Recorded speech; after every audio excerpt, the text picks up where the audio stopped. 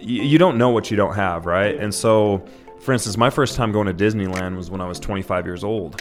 I think that the first time I went boating was in college. I'd never been boating before. I've still never been to Lake Powell. So I never worried about what other people were doing. I was always very dialed in on what I was doing. And this is the thing, though, is it paid off. This is Vail Media's Now You Know podcast, where local influencers, athletes, teachers, business owners, and so on share their stories. All of them your neighbors, and if you don't know them, now you know. Today on our show, we have Jordan Pendleton. A lot of people will recognize Jordan from his successful career that he had at BYU on the football field. He played on the defensive side of the ball and was a critical player for that team. Today, Jordan has shifted his career path and is now an entrepreneur and a coach and a trainer at Performance One, which is the company that he founded. There's two principles that I think you should look for, among many others, as we listen to our interview that we had with Jordan. The first principle, I think, is discipline and how sacrifice played into discipline.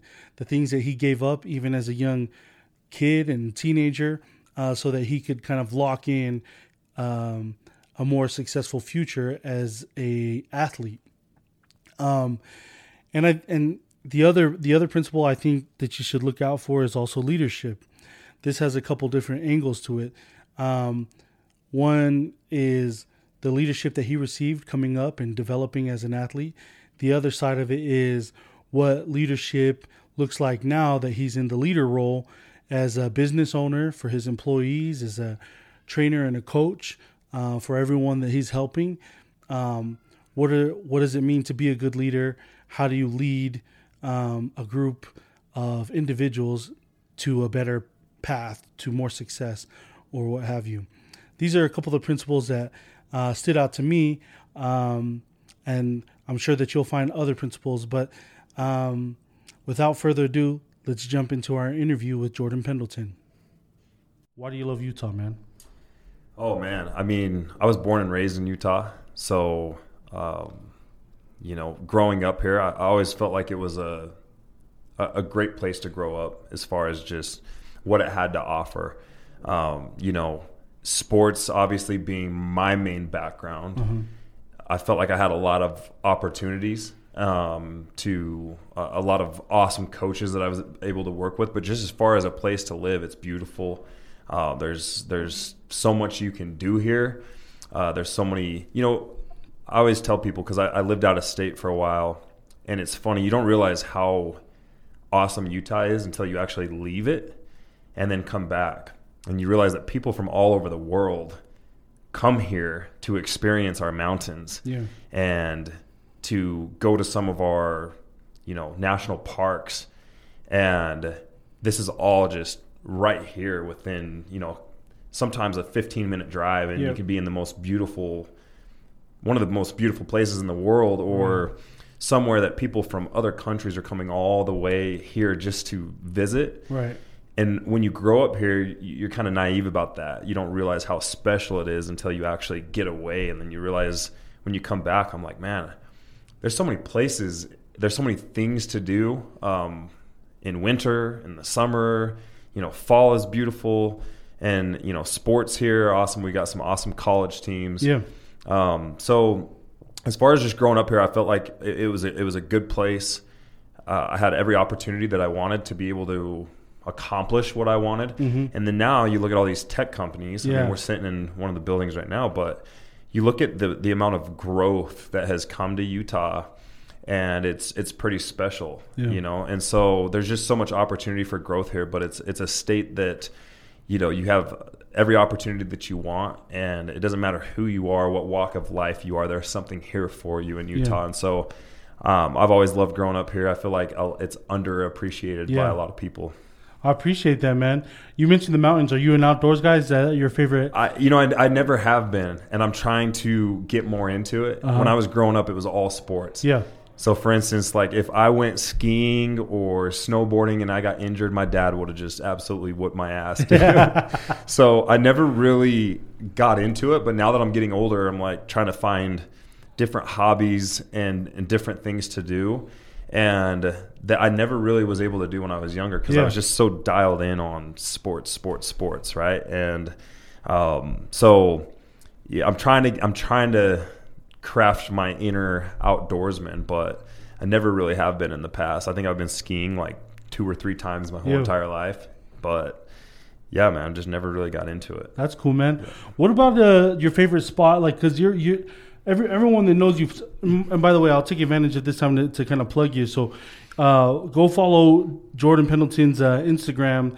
What is your Instagram handle, by the way? It's at Pendleton Performance. At Pendleton Performance. So we're going to get into the performance brand and everything that you're working for today. But if you're a listener and you're familiar with Jordan, you already know that he's a huge health advocate.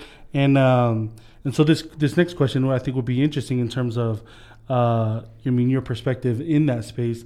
Is there a place that you like to eat, or is it always home cooking, or for you? And this is more like if you're away from Utah. You mentioned your athletic career. You had a very successful athletic career. You traveled quite a bit. Is there always a place where you're like, man, if only this place had this, like in Utah, then you know what I mean? Yeah, that's a good question, man. I feel like we have really good Mexican food. Yeah.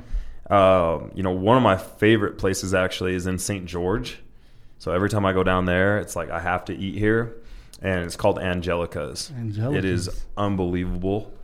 And it's probably not healthy, but it's one of those ones where you don't really care. You're just like, I'm going all in. And then, sushi is honestly like my favorite. If I'm going out on a weekend or if I'm having a meal where I don't really care, I'm just kind of eating whatever I want. I love sushi. My favorite sushi joint is Sapa Sushi, and that's downtown in Salt Lake City. And so I feel like we've got a lot of good sushi places, a lot of good Mexican places, but there's also a lot of varieties. There's also a lot of local Utah-owned restaurants that are phenomenal. Yeah.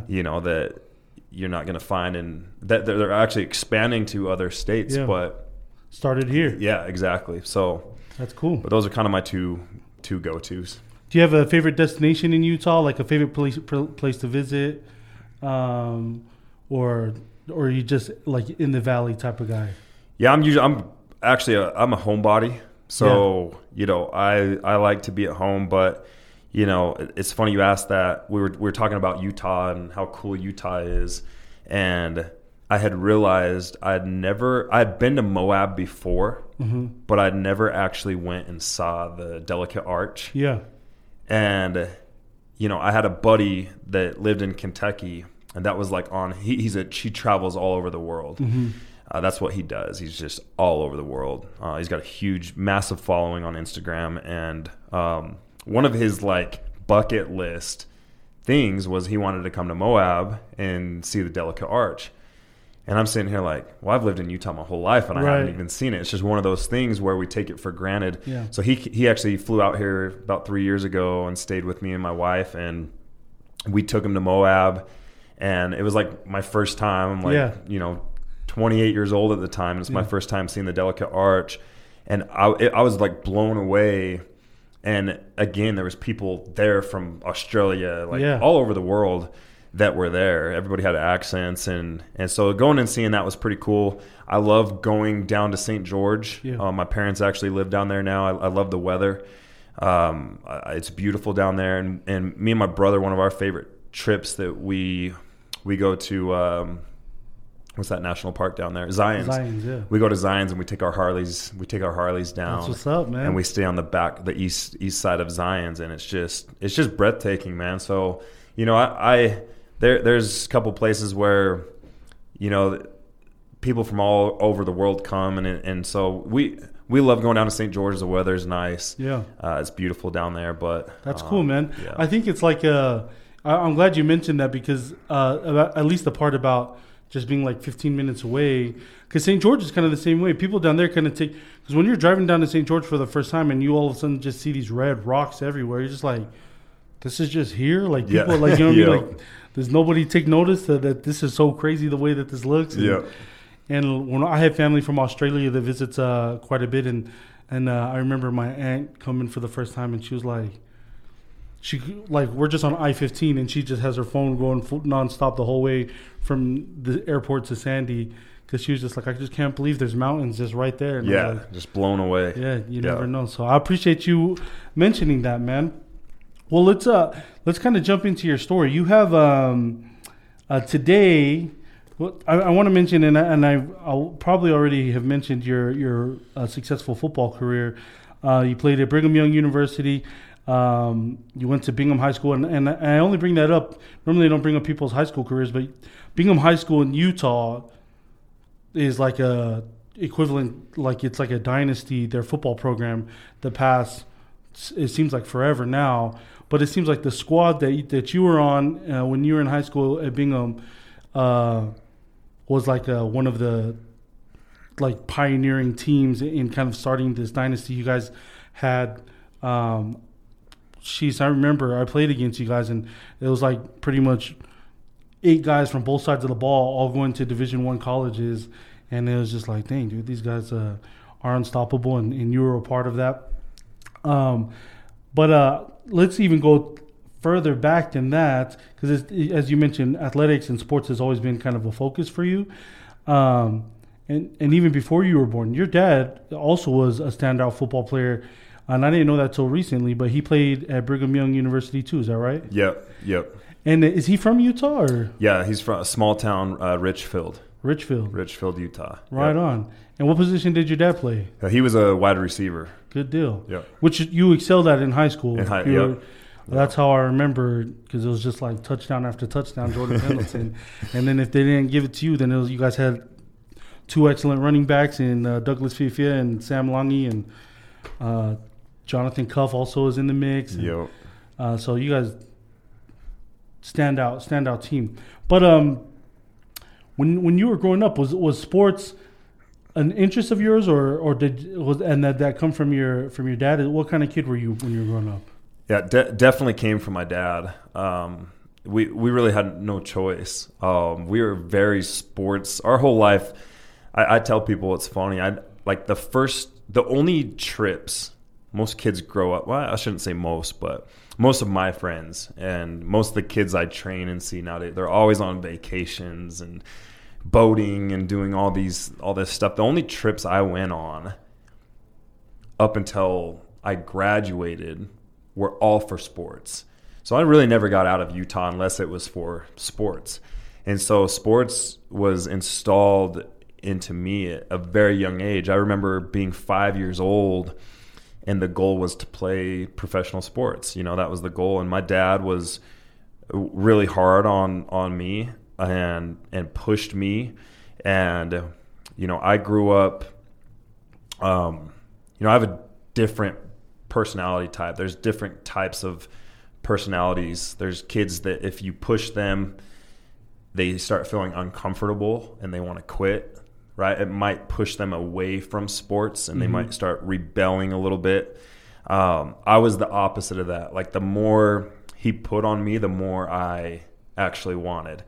And so I was just pushed from a very young age. I was asked to do things at a very young age that most kids growing up aren't asked to do, right? And what are some of those things? Well, just some of those things is like, I'll just kind of like give you a little background. For instance, when I would get done with my little league football practice, right, and I'm 7-8 years old, my dad we would leave practice, and then he would take me to Bingham High School, and then he would make me run hill sprints after practice, because his whole thing was, you're not competing against these kids on your team. You're competing against these kids in Georgia and Florida. And his whole thing was, there's always going to be, just because you're better than these kids doesn't mean that you're better than the kids. There's a lot of kids out there. And I always remembered that, like, I wasn't ever competing against my teammates. I was always competing against myself, because I knew that there were other athletes out there that were working just as hard, if not harder. So he would take me from practice and he would make me go basically do hill sprints for another hour. And I loved it. I loved it. That's just one example. Most kids go home and play video games, go eat dinner. And practice wasn't over for me. anytime my friends and my friends can vouch for this, but my house was always the house to be at. I think a large part of that was because of my dad. We had a full court basketball court in our backyard, and me and my friends would be up competing, playing 5-on-5 basketball till 2, 3 a.m. in the morning. And my parents' bedroom is literally right, the backyard, their bedroom windows right there. We'd be blasting music. And, most of my friends' parents, if we were loud and up till 2 a.m., they would be pissed, right? Go to bed. It's past your bedtime. My parents never did that.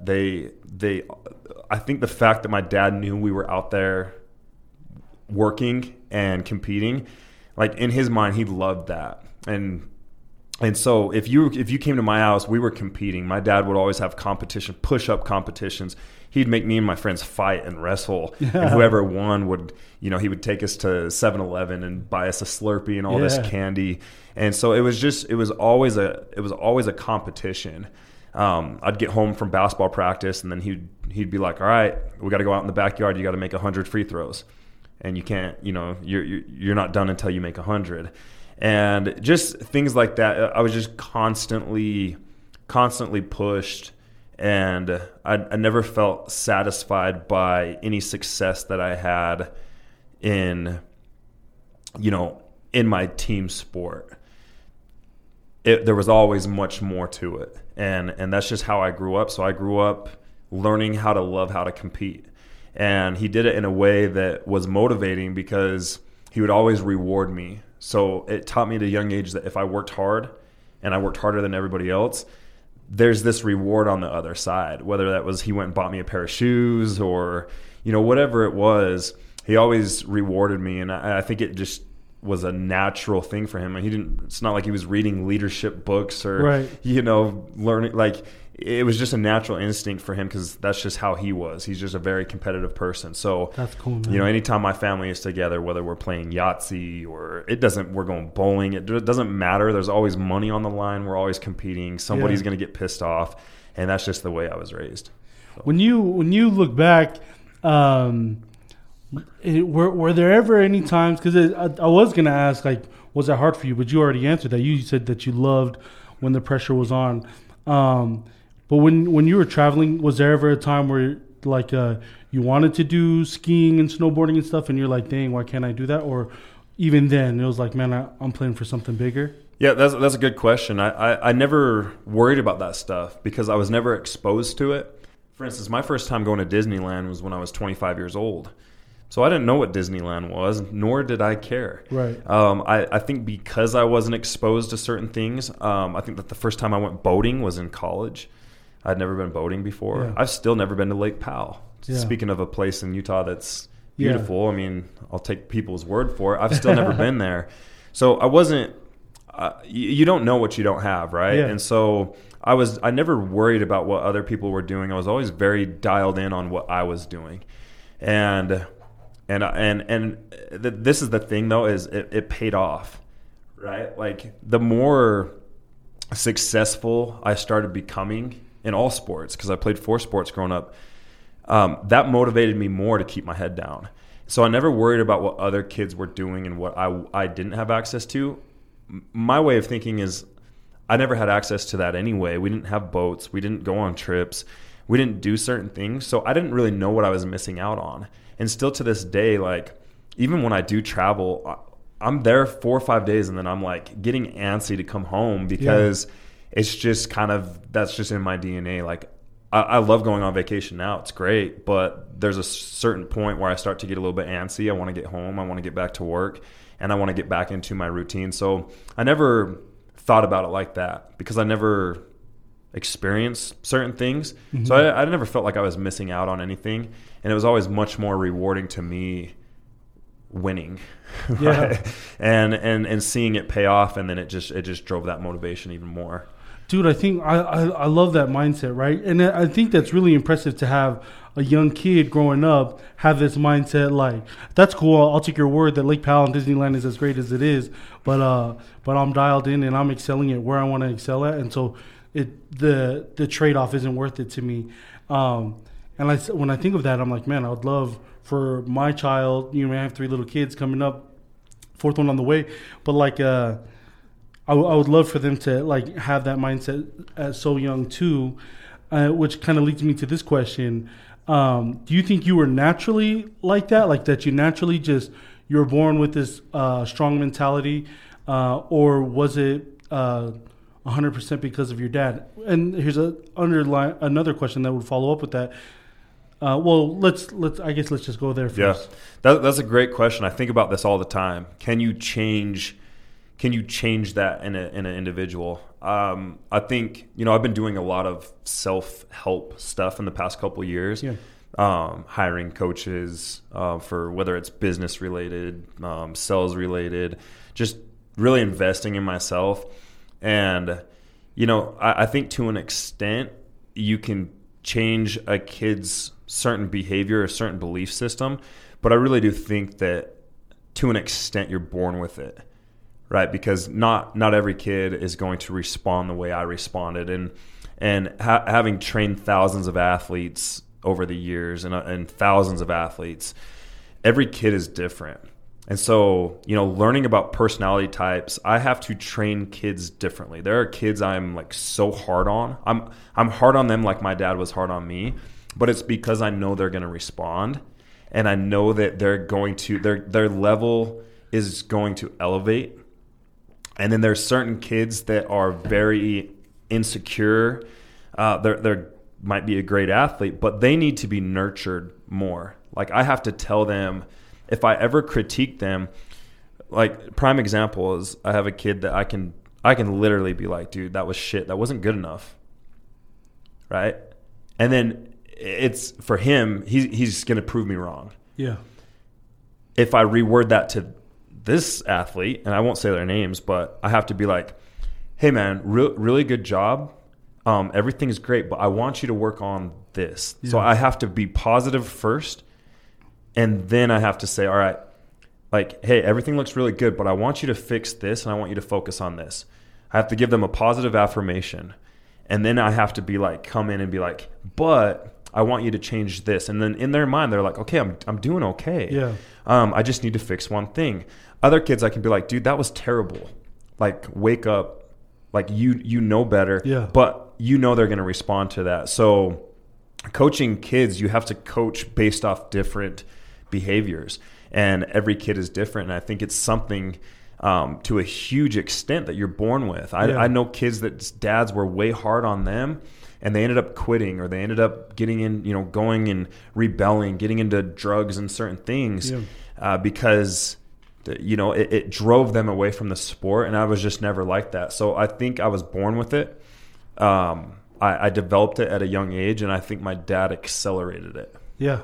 So do you think that coaching element also translates to parenting too? Right? Because I know that you're recently a father. Congratulations, by the way. Yep. And, I think about my kids, and I'm like, man, I would love my kids to have such a strong mindset. That skill set of being a coach and being able to know who your athletes are, do you think that translates also to parenting? 100%. Yeah, 100%. There's different personality tests you can take. There's different things. You can study this, and I make sure that I actually bought all my trainers a book last year that goes over all the different personality types of athletes, because I feel like if we can train our athletes in a way that is beneficial to what their personality type is, it's going to make them that much better. And every single person is different. You have people that you don't need to say a word to. You can just look at them and they know what they did wrong. You have people that you have to coddle, that you have to nurture and be like, it's okay, dude. Like, you're doing awesome, mm-hmm. Billy, A for effort. And then there's kids that, like I said, where I'm really, really hard on them, but I'm the closest with them because it's like a tough love thing. But it all depends on the kid. And I feel like it's no different from raising children. I don't want to act like an expert because my daughter's only 3.5 months old, but I 100% think that every kid needs to be trained or nurtured or raised a certain way that's that they're going to respond to a lot better. Right. It's not like a blanket, like if you do this 100% of the time, this is going to work. Exactly. Yeah, everybody's different. I'm so glad you bring this up, man, because this idea of coaching, I didn't come around the corner on it until literally in my adult years. I kind of always thought, like, man, the best player plays no matter what, and maybe didn't even fully understand the role of a coach. I thought they were just the adult in the room. But as I've gotten older, I've learned that, man, this is a real skill set to have as a coach, and you can translate that to parenting and to being able to understand and juggle different personalities to make the whole team work as one orchestra or symphony. Like I remember I read this article. There was an athlete, Wes Welker, like, who was in the NFL, and he talked about this, and I was like, wait, this dude's in the NFL? And he said that he played for a team, and the coach was just yelling at him, like, putting him down or whatever. And he's like, I'm just not one of those players. Just talk to me. He's like, you don't have to tell me, you don't have to sugarcoat it. Just tell me what I need to do, and I'll do it, and I'll respond. He's like, I'm not and I was like, wait a minute, I thought all guys respond to, kind of similar to the mindset that you had. Yeah. That's what I thought an athlete was. My dad kind of raised me the same way. He's like, I'm going to tell you straight to your face, and you better swallow it. And I'm just like, all right, like, you know what I mean? But it was interesting to learn that there is this skill set of being a coach, which kind of translates to your profession today. Yeah. About being a coach and understanding personalities. Yeah, it's a huge thing, and it's something I've really gotten into over the past couple of years, because I used to take it personal if I didn't connect with a certain athlete or a certain player, because I would want to train people like how I was raised, because that's just what I know. It's like that tough love. Like, right. At the end of the day, I care about you, and that's why I'm hard on you. But especially nowadays with social media and everything in this world, like, these kids are under so much pressure to look and feel a certain way.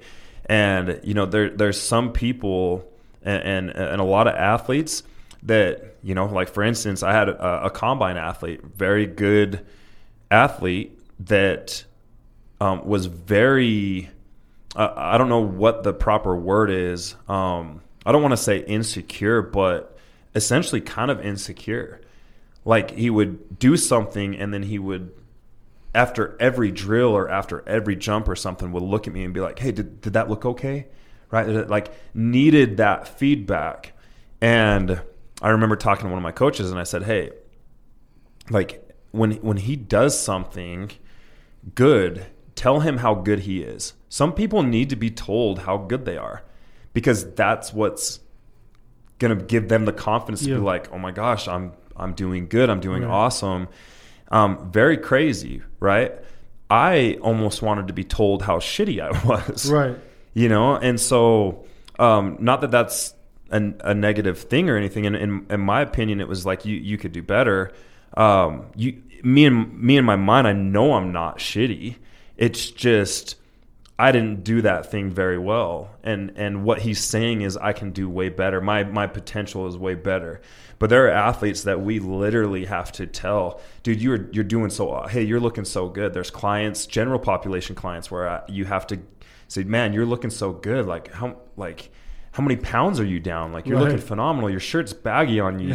And they're like, really? Like, or there's the client that's like, I can go and, grab his arm and be like, dude, what's this? Yeah. What are you eating? So there's something to be said about it. And it really is, you look at the best coaches in the world. They have, usually the best coaches in the world also have a little bit of help, right? They have the best players in the world. And I always get mad when people are like, well, he was only a good coach because he had Michael Jordan and Scottie Pippen.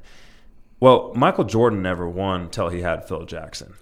Right? And Phil Jackson is somebody that was really into that. He had the ability to bring players like Dennis Rodman and all these different egos together and make them one. And that's one of the biggest things in coaching, especially at a high level. You've got so many different egos, personality types. If you guys watch that documentary, the Bulls documentary, it was pretty insane. And I was a huge Bulls fan growing up. At the time, I had no clue that Dennis Rodman left for like 10 days and went to Vegas and went on some drug binge. And the fact that Phil let him do that and the players were okay with that was insanity. But they knew that that's what he needed and that they were going to get the best out of him when he came back. And that's a rare instance. But the ability to orchestrate different personality types, different egos, people that are loudmouths, people that are dead quiet and don't say a word. It really is a beautiful thing when you can bring all that together, and I think it goes really unrecognized, especially in the sports world of, there's a lot more than just X's and O's. You've got to have the ability to get the most out of every single player, depending on that player and who they are, how they were raised, et cetera, et cetera. Yeah, man, I think this idea of coaching or whatever is really kind of a principle of leadership. And I love it because when you first start talking about it, it reminds me of parenting. And then as we talk about it even further, it also translates to business, right? If you're going to have a business and different people working under you, that's something that I've experienced, right? Where you have, your whole team, you kind of all need each other, but then the guys, there's some guys that might not like each other. They get into a little scuffle or what have you, like, and then it's your job as the leader of the business or the coach of the team or of these athletes or a parent to kind of, hey, I understand, you're right here, and if you can kind of channel all that energy, it might seem negative, right? But internally, if you channel it correctly as the leader, you can kind of come out with a beautiful product. Yeah, absolutely, man. And it's definitely a learned skill, and it takes a lot of experience, obviously, and dealing with certain people to be able to get to that point. And when you see it at a high level, it's incredible. People don't get enough credit, or coaches don't get enough credit for that. I want to kind of go back, maybe tap back to your high school career and ask this question, because you were a successful athlete, and you had a successful career at Brigham Young University. But what would your advice be? And also this kind of, I think you'd have a unique perspective because now you are a coach of a bunch of different athletes with Performance One. But what would your advice be to the athlete that they're out there, they're busting their butt in the weight room or whatever, they're putting in work, but they're not getting looks to go to the next level? What would your advice be to the young hustler like that? Yeah, that's a good question, man. And it's so different now from when I played.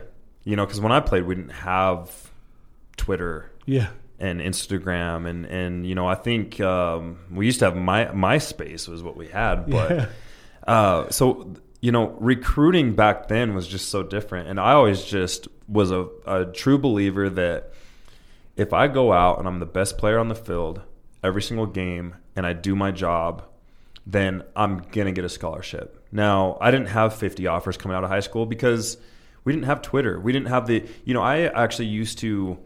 My first highlight film was on a VHS, and you used to have to mail your VHS, right. And by the time I was, I think, a sophomore, junior, and senior DVD, but you actually had to mail it out to the coaches in hopes that they would just open your DVD and plug it in and watch it. Now you can literally send a highlight film to a head coach or a recruiting coordinator of a college in the matter of seconds. They can actually log into your Hudl account and just watch it. We didn't have the ability to do that.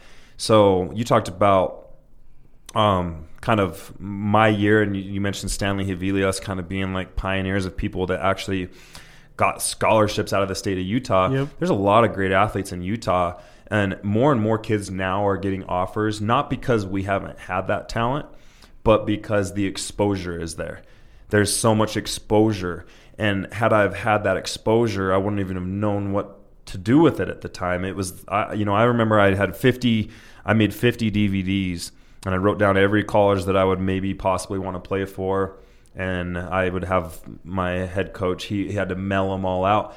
And then when I went to college, and I saw how many DVDs these recruiting coordinators have in their, thousands. And I'm like,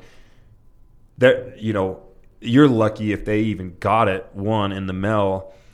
The fact that they took time out of their day to actually watch it would be a whole nother level. So my opinion might be a little bit different. Just of when I was getting recruited, there was no such thing as like being recruited. In my mind, I said if I go out and I dominate and I get good grades. I do things right. I don't get in trouble, and I perform on the field. And I go and I can maybe possibly win a state championship, which is kind of the biggest stage you can be on in Utah high school football. I'm playing at a 5A school, which is the top division at the time. Then that's going to take care of itself. I never worried about it. Like I said, I worried about myself and what I was going to do to perform. And I just knew that offers would come if I focused on the task at hand. Nowadays, I would say to kids is, there's so many different tools and resources. There's so many satellite camps you can go to. Get as much exposure as possible and go to camps. Go get noticed. Put your highlight films together. Send it out. But also don't be a jackass on social media, because every coach now, if they're recruiting you, they can see every single thing you do. And if you don't seem like a kid that's going to fit in their program because, you're tweeting stupid stuff or, whatever, they have the ability now to put you under a microscope. And so, get good grades is the most important thing I tell kids is, if you and I are both getting recruited, we play the same position. We have the same talent. We run the same 40-yard dash, and we have a very equal skill set. All right. Who do they choose? All right. What are they going to look at next? The next thing they're going to look at is grades. Because if you have a 1.7 GPA in high school, you're probably not going to make it in college without tons of tutors, and they're going to have to nurture you and coddle you a lot more. If you're a 4.0 student, same skill set, 100% they're always going to grab that kid, because they know that he's going to come in, he's going to take class seriously, he's not going to be in trouble. And so I think there's something to be said about off the field just as much as on the field, and getting good grades and being a good leader. And then I'll still say it. It doesn't matter how many camps you've gone to. It doesn't matter, what you're posting, 7-on-7s and posting all this stuff. At the end of the day, when it mattered and you stepped across the line to play on the field, did you perform? Did you put up stats, and did you perform? And the ability with these coaches to watch so much film on you now, almost like us, it was just highlights, right? We sent in all of our good plays. Now coaches are watching cut-ups, which means they're watching a whole game. Okay, cool, you scored a touchdown, but how lazy were you on all these other routes where you weren't getting the ball? Did you block well? And now you're being exposed to so much more, whereas before we just send in our best plays and we look like All-Americans, right? Yeah. Now they're able to watch the whole game, so being assignment sound, having a higher football IQ, there's a lot more that goes into it now, just because the ability that these coaches have to watch at a much higher level as far as your film goes. I had no idea that it never occurred to me that you could just tweet a coach now your highlight film, because I remember that. I remember having to send in the DVDs and I guess that never even occurred to me that you could just post your link. It's insane. Hey, Nick Saban, here you go. You know what I mean? Why not? Just all at the tip of your fingers on your phone, man. It's crazy, man. It's changed a ton. Yeah, it's changed a ton. Well, you go on to have a super successful career at BYU, kind of a career athletically that I think a lot of athletes aspire to have, and obviously from the mindset that you just described, you deserved it. And then after you're done with college, we're going to get into Performance One. But when your athletic career ended, formally in terms of playing football, what do you think your biggest takeaway was? Your biggest lesson from sports, and now plugging it into the real world? What do you think that was? Yeah, I think sports help tremendously. When you're in it and you're in the moment, you feel like it's never going to end. And it doesn't matter if you go play in the league for 20 years, you go play for 3 years, or you never actually make it. At some point, it's going to come to an end. And it doesn't matter if you've made millions of dollars and you're set for life. It doesn't matter if you ended as a senior in high school, right? It doesn't matter if you go to college and you're done as a junior from career-ending injury. At some point, it's going to come to an end, and it's going to be just as hard on the person that played 20 years and is set for life with millions of dollars than it is for the guy that actually never even got to play a year in the NFL or maybe didn't get to finish their college season due to injuries. Mm-hmm. I feel like everybody goes through a weird transition where it is finally over, and it's a real thing when it's over. I'm sure even you experienced it. Like, football is over. Yeah. What the hell am I going to do? Right. And so, for me, I never had a backup plan. My plan was to play professionally. That was the only. I didn't have a backup plan. But what it taught me is, obviously the discipline, the hard work. I think sports is so great because you're accountable to your coaches, you're accountable to your teammates. I never wanted to let anybody down. I never wanted to be the person that was late for a team meeting. I never wanted to be the person in the game that got like a penalty that screwed over everybody else, right? And so there's so many different elements to the sport, from training in the off season and being the hardest worker in the weight room in the off season when there's not 65,000 people in the stands. How are you showing up year round, not just on actual game day? How are you showing up in the practices on Monday and Tuesday that none of the fans get to see? How are you showing up constantly? And then that was the biggest thing for me is, the games when you could go and make that big hit, that big play, that big interception, that was all fine and dandy, but it was more about the journey than the destination. The journey was from January till July. What were we doing? How hard were you working? How hard were you studying film?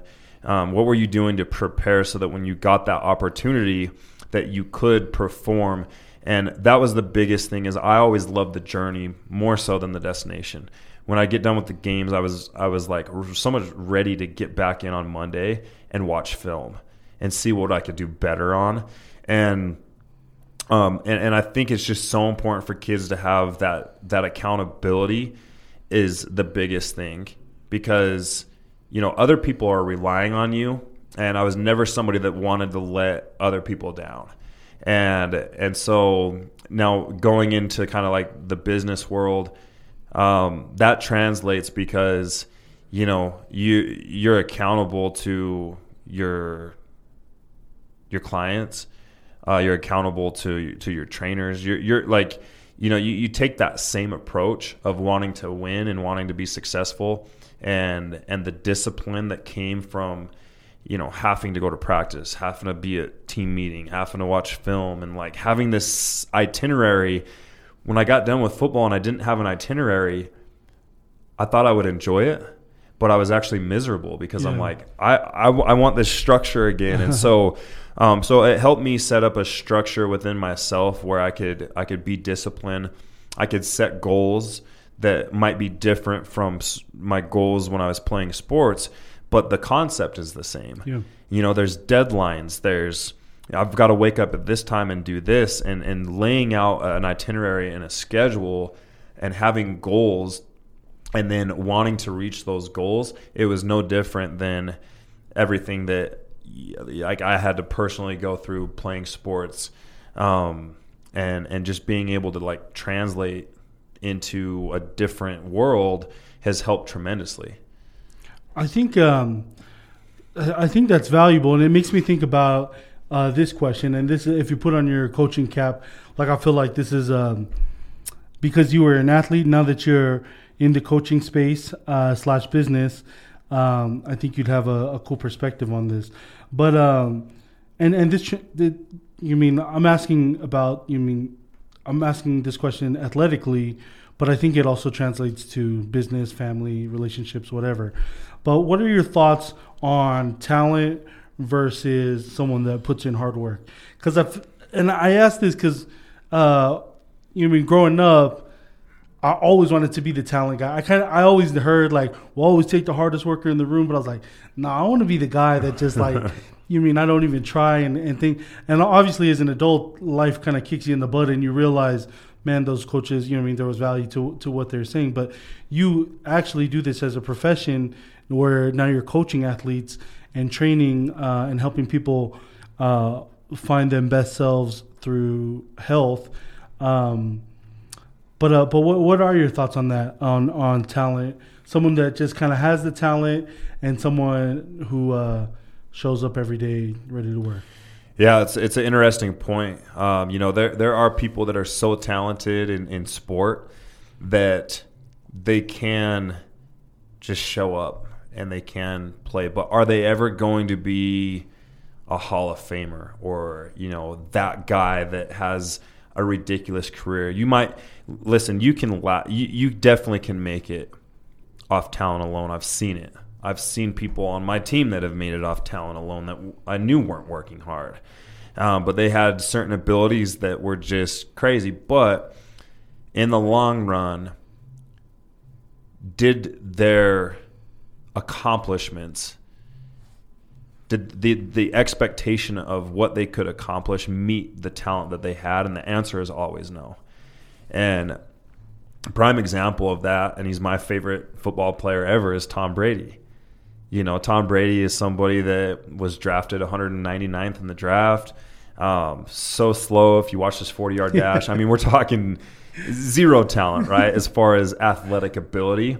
And then you look at somebody like Cam Newton. You could say that Cam Newton is probably the most talented quarterback in the league as far as size, strength.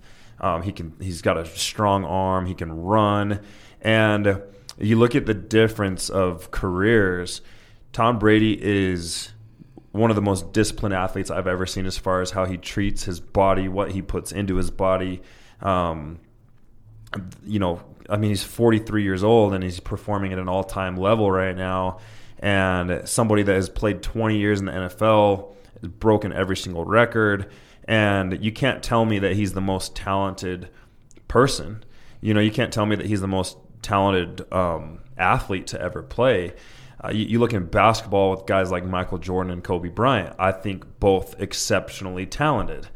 But there's also guys that have come in that have been quote-unquote talented, guys that they say are going to be better than them one day. And they will never reach that level of success in their career without the hard work. And so when you can combine the two, then you get something special. And, I always got really offended or pissed off when people would say, oh, he's just like he's just athletic, or he just, he's got good genetics. Yes, that is true, but I also always tried to be the hardest worker in the room as well. Yeah. And, just talent alone, it can only take you so far. I think there's something to be said about the discipline and the structure that you put in your daily life, and the amount of hard work that you put in is always going to accelerate you further. It doesn't matter how talented you are. I've seen a lot of talented people not make it, not pan out, end up not even really having a great career because their work ethic wasn't there. Yeah. Man, I think I'm glad we're having this topic, or speaking about this, because man, I think in terms of life, right? Like, even stepping back further and just looking at life, it's a lot bigger than just, if it's sports, or if you're trying to, get the promotion, or you're just a natural salesman or whatever, it's a lot bigger than that. Like, you being able to draw the lesson of discipline from sports, it's about that, because now discipline, you can't buy that. Yep. Right? You can't buy that, but you have that. That's a badge that you have, and you put in the time to learn this thing that's not tangible, but I can't go to Amazon and buy a couple bags of discipline to help me become a health nut millionaire guy, but if you put in the work, maybe I don't get to the school that I want to go to, or maybe I don't get the promotion, but if I keep consistently showing up to work, life will pay me back. And I think that's what comes to mind when you were speaking about that. Yeah, for sure. There's a consistency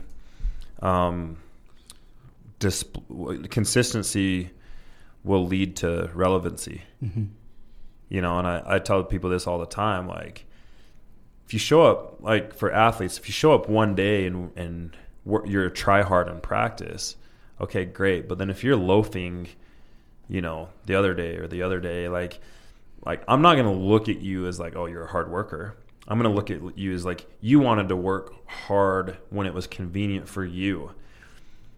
Right? It's the same thing in jobs. Like, there's people that are tryhards that when the boss is watching, I'm a hard worker. But when the boss is not watching, I'm loafing. And you're never going to be relevant to that boss or that CEO or, you know, whatever. Discipline and consistency will bring relevancy. Because now when you're consistently the hardest worker in the room, you're consistently meeting your sales quota, right? If you're a sales guy and you're that guy constantly, you're not gonna consistently hit that unless you're consistently working hard or putting in the work. And when you can do that enough, when you can do that repetitively, all of a sudden you're relevant. All of a sudden your boss is like, man, like this guy is always at the top, right? That's how promotions happen, is because you're not just there once, you're there all the time. It's no different with people getting in shape. I tell this to people all the time, right? Just something as stupid as like have my clients drink enough water, right? You drink a gallon of water a day. All right. If you do it one day, awesome. But can you do that every single day? It's something you have complete control over. It's as simple as just staying hydrated. But can you do it every single day, 7 days a week, and 365 days a year? Most people will go one day, and then the next day they can't do it, right? So it's just the being consistent. If you want to get in shape, consistency. If you want to get that promotion at work, consistency. If you want to beat out somebody in sports at that position, then you have to consistently show better on film every single day. And you've got to consistently put yourself in a position to make plays. And that's from watching film. That's from studying your opponent. That's from working on technique, whatever it is. So it applies across the board, no matter what it is, no matter what you want to do. Consistency and discipline is always going to be the key. And when you can do that repetitively enough over and over and over again, now you become relevant. And relevancy is the goal. Yeah. You know? Man, that's powerful, man. Thank you for sharing that. Going back to your story, after your career, you decide to stay somewhat in the industry in the sense that you're working with athletes or people just trying to get healthy. But mainly, I know a lot that you work with a lot of athletes. And you, is this when you start Performance One? Right after you're done playing, or? Yeah, it was a couple years after. Mm-hmm. So I had a major knee injury, or I should say knee problem my senior year. I found out I was bone on bone in my knee. So that was really what ended my football career. I found out with 4 games left my senior year. And so I had a really long recovery from that. It was about a 1.5 year recovery. So when I was done at BYU, I really had always wanted to have my own gym. I wanted to get into this profession. I didn't think I would be doing it as soon as I did. The goal was to play as long as I could. And when that was kind of cut short, I kind of was in a funk for 2 years. Just one, I wanted to get my knee back. I had to go non-weight bearing for almost 3 months. Had to learn how to really walk again and use my leg again. Ended up having 5 knee surgeries. Jeez. And so really for me, it was like getting my body back to a place where I could live a somewhat normal life. Wanted to be able to run around with my kids one day. And so that was kind of my first focus. And during that time, I started doing internships and I started really diving in and learning as much as I possibly could. I started working on the side as just a personal trainer, started getting a couple of clients, didn't know what the hell I was doing whatsoever. And then I kind of had this vision is I wanted to own my own like sports performance company and work with a lot of athletes. But it didn't start there. It started by just training whoever I could get, right? And nobody, like, I was, like, we talk about relevancy. I was irrelevant at the time. Nobody even knew what I was doing.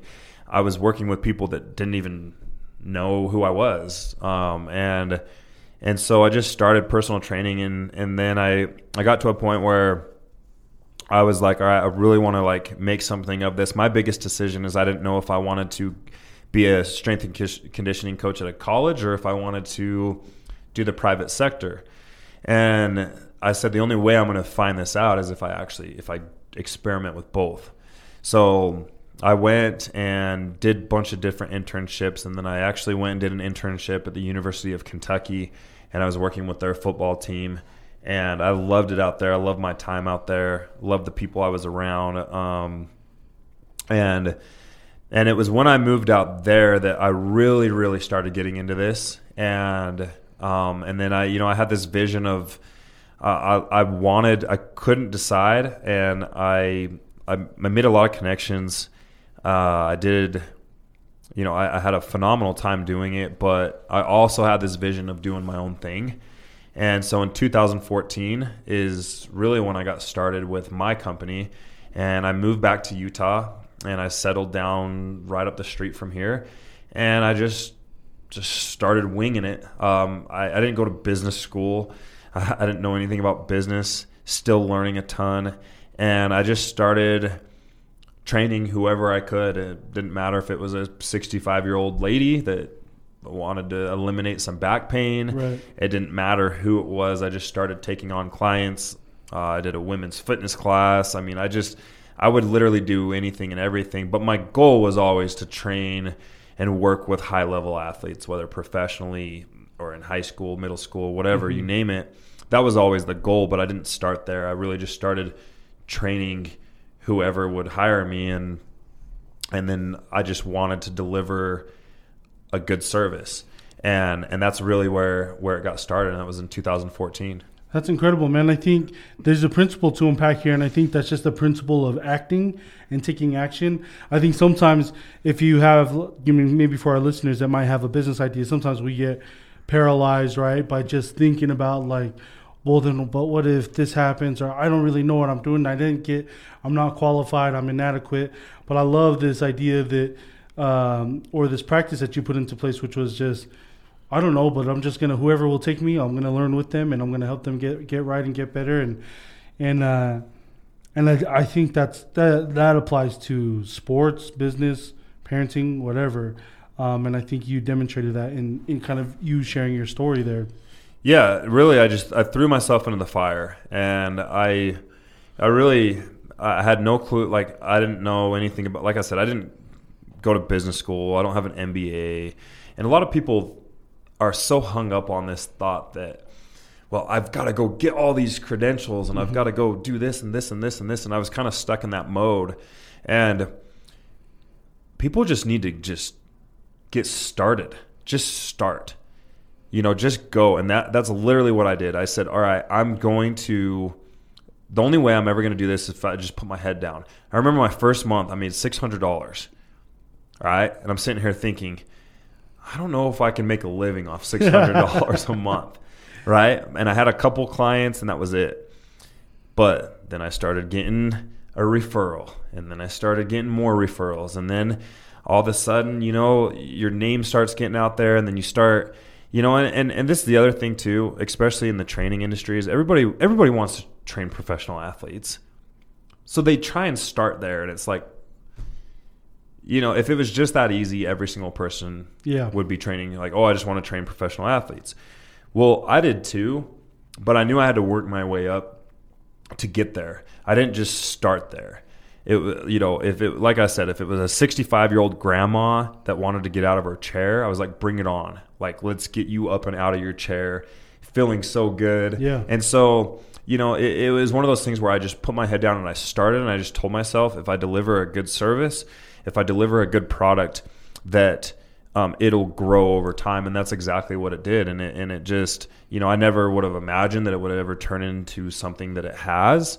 it just happened somewhat organically. And then as far as the business side goes and learning how to market and learning how to do certain things, I just learned as I went. I didn't even know how to do my taxes my first year. I was like, oh wait, I got to do taxes and I've got to get an LLC. Yeah. Like I get so many people, college students reaching out and being like, hey, like I want to start my own training business like you. Like, what do I need to do? They're worried about the wrong things. They're like, well, I need to do this and I need to do this. And I was like, get a client first, because you don't have a business. Yeah. You don't have a business yet. I didn't have a business. I just started growing my clientele. So I always tell them, you don't have a business unless you have a clientele. Mm-hmm. Go grow your clientele and get to a point where you can actually, and then when it matters, now you can start learning about all these other things that go into it. But dude, I had my mom help me set up an LLC. I didn't even know what an LLC was. Right. Okay. So, I got my degree in exercise science. Okay. What they don't teach you is when you get out into the world that only goes so far. Right. And, especially if you're going to work in the private sector and do your own thing. But my advice to young trainers or people trying to get into this industry is stop worrying about the wrong things. Just go and put your head down, start working with people and start growing your customer base, and then figure out stuff as you go. Hire coaches, find other people that are successful at doing those things already and have them teach you what to do. Because if you're focused on that from the get-go, you're never going to make it. Yeah.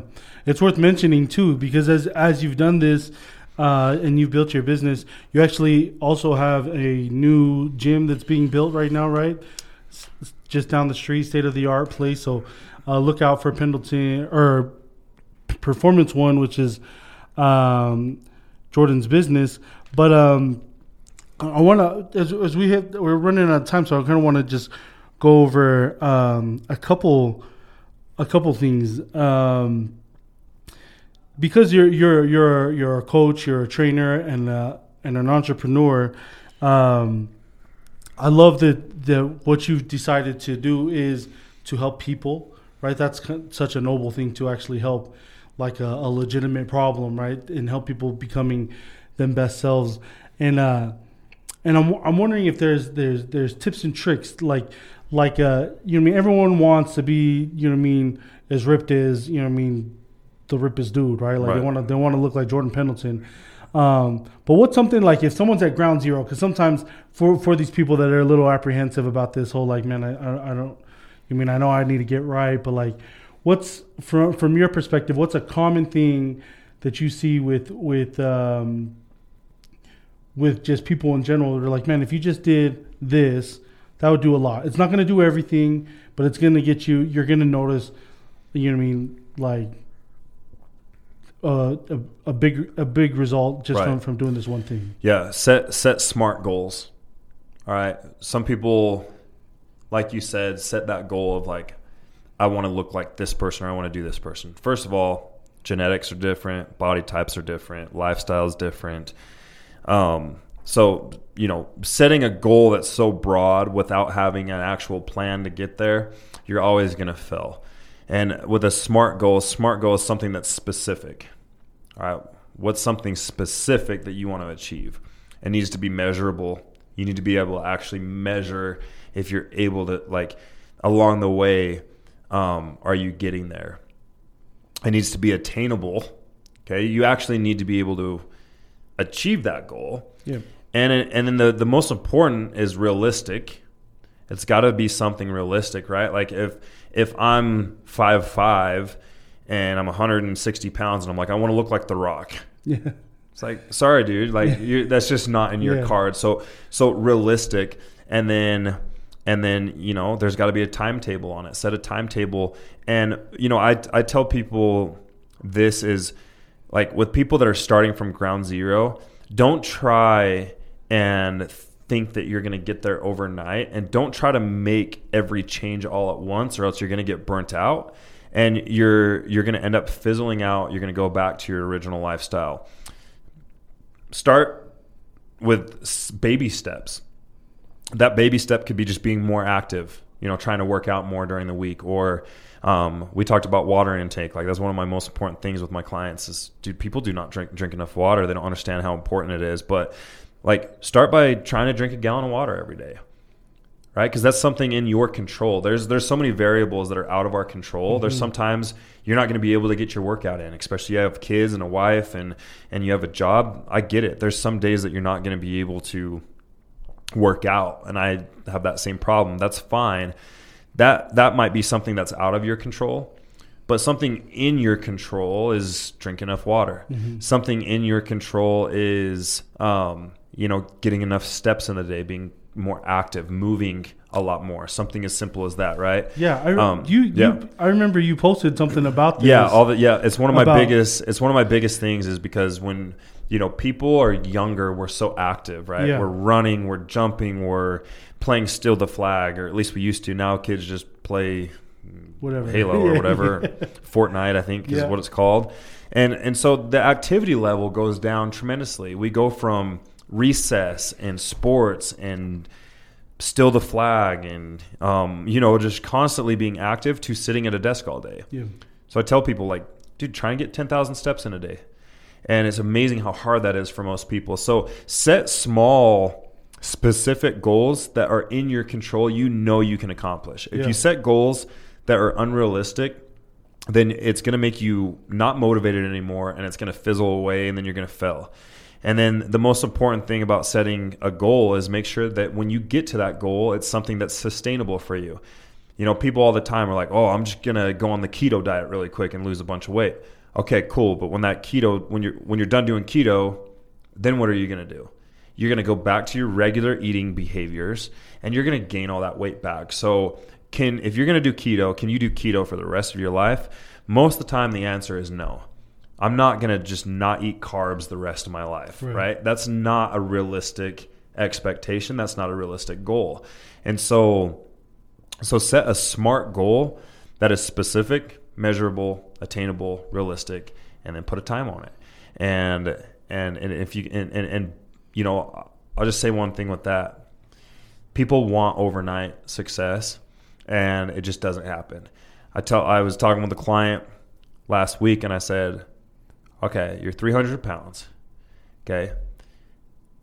Did you get 300 pounds overnight, or did it happen in the last 20 years? And he's like, he had to really think about it, like, holy shit, you're right. It took me like 20 years to put on all this weight. Right. So do you think that you're going to lose that 100 pounds overnight? Yeah. Okay. So think about how long it took you to get to where you're at. Now, to reverse that, it's not going to happen overnight. And that's the biggest mistake, is people want that quick magic pill, that overnight, something that's going to just help them lose 100 pounds overnight. Have patience, man. Have patience and put in the work. We talked about consistency and discipline. And if you can do that long enough, you're going to be surprised of how far you can go. And I love that. I'm glad you brought up sustainability, because you have to be able to do it forever if you want the results to stick. I even when you brought up the water intake and the steps, I love that, because that's like you said, in your control, and that's doable for the better part of the world. For most, generally speaking, most people that are listening to this are able to control how much water they put in their body and how many steps they take. And even these two things, I love that you brought, and you took the time to make this post. I reckon it was one of my favorite posts that you posted, because you posted a side-by-side picture of you, and there's one where you're definitely more defined, and you said the only difference, I worked out the same, I ate the same, and whatever. The only difference was that you were getting your more steps in a day, right? Yeah. Or just activity level. Activity level. And there's something to be said. Look, I'm at a place where I'm kind of like happy with my body composition. There's sometimes I want to, if I go on vacation, I want to get, shredded or something, or more lean. But knowing that that's not sustainable, I can't stay that lean year round, or else I'm going to be miserable. Yeah. I'm going to be the guy at Thanksgiving that's not having any pie. And I don't want to be that guy. That's not enjoyable for me. And so when I made that post, I went from being on the floor training everybody 16 hours a day and getting 20,000 steps in a day to now more of an owner position where I'm not running every group and I sit at a desk all day. And I was getting so frustrated, like, man, why am I putting on so much body fat? Like, what am I doing different?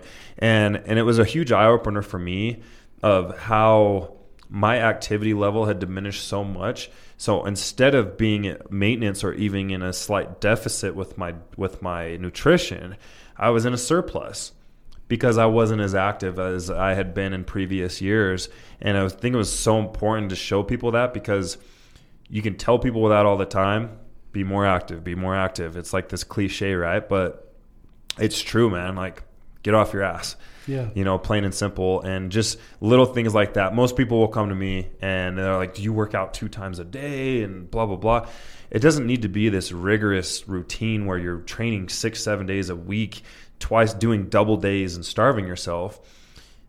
It needs to be something that you can actually sustain. So start with something that's in your control and do that until you develop a habit, and then bring in another habit. Once that habit's developed, don't stop that one.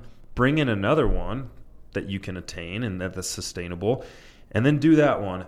And when you can start stacking these habits on top of each other long enough, then you'll get to a point where you have an approach that is something you can fit into your lifestyle. Because if you just go all haywire and try to go full blow from the get-go, you'll burn out. You're not going to be able to sustain that level, and then you're going to quit, which is what 96% of people do when they start their fitness journey or health journey. Man, words of wisdom, man, powerful. Look, here's the last question that we ask everybody. But again, Jordan, thanks for all the golden nuggets that you kind of shared with us. It's knowledge that I think we're getting for free, right? You're sharing. Everyone that's listening to this will have access to it. But I think one of the or a few of the principles that kind of have been a pattern through this is discipline and consistency. And so start to put these into motion. You know what I mean? And act and do things that are within your control. But the last question, man, when you look at your journey, and this is considering the days with your dad, hustling with him and him making you work, even as a child in Little League football, more than the kids that were going home and eating mac and cheese or whatever. I don't know what they're doing, but like, when you consider those days, your high school and college days as an athlete and now as an entrepreneur and coach, and also considering you as a family man with your beautiful family and your little daughter especially, what are you grateful for? Oh man, I'm just grateful that I woke up. 2020 has been a crazy year for everybody, and you really have found out the true identity of most people this year, because there's people that are going to blame 2020 and blame, everybody else for their problems. And, I would have done this, and I should have done this, but COVID. For me, it's like just taking the responsibility, and there's no excuses. Like the fact that I woke up this morning and I got to hold my daughter and, watch TV with her for like 20 minutes before I went to work. Like, that's something that COVID or whoever the president is that gets elected, like, they can't take that moment away from me. And so just being grateful for every day that you have, because, I'm grateful for a lot of things, but the most important thing is that I woke up today, because a lot of people didn't. And if you did wake up today, you actually have an opportunity.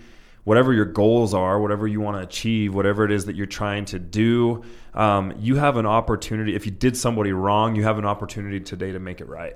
And so if you just woke up today, then congratulations, because a lot of people didn't. And that's something you can be extremely grateful for. And at the end of the day, I'm alive. So, it sounds dumb, but it's true. Like, if you woke up today and you have legs and arms and you can see and you can hear and you can talk, and you have goals and you have ambitions, then you should be grateful, because you have an opportunity to now go do something about it, and nobody can stop you except for yourself. Well, that's beautiful, man. Ladies and gentlemen, Jordan Pendleton, thanks for coming on, man. Yep. Thanks for having me, bro.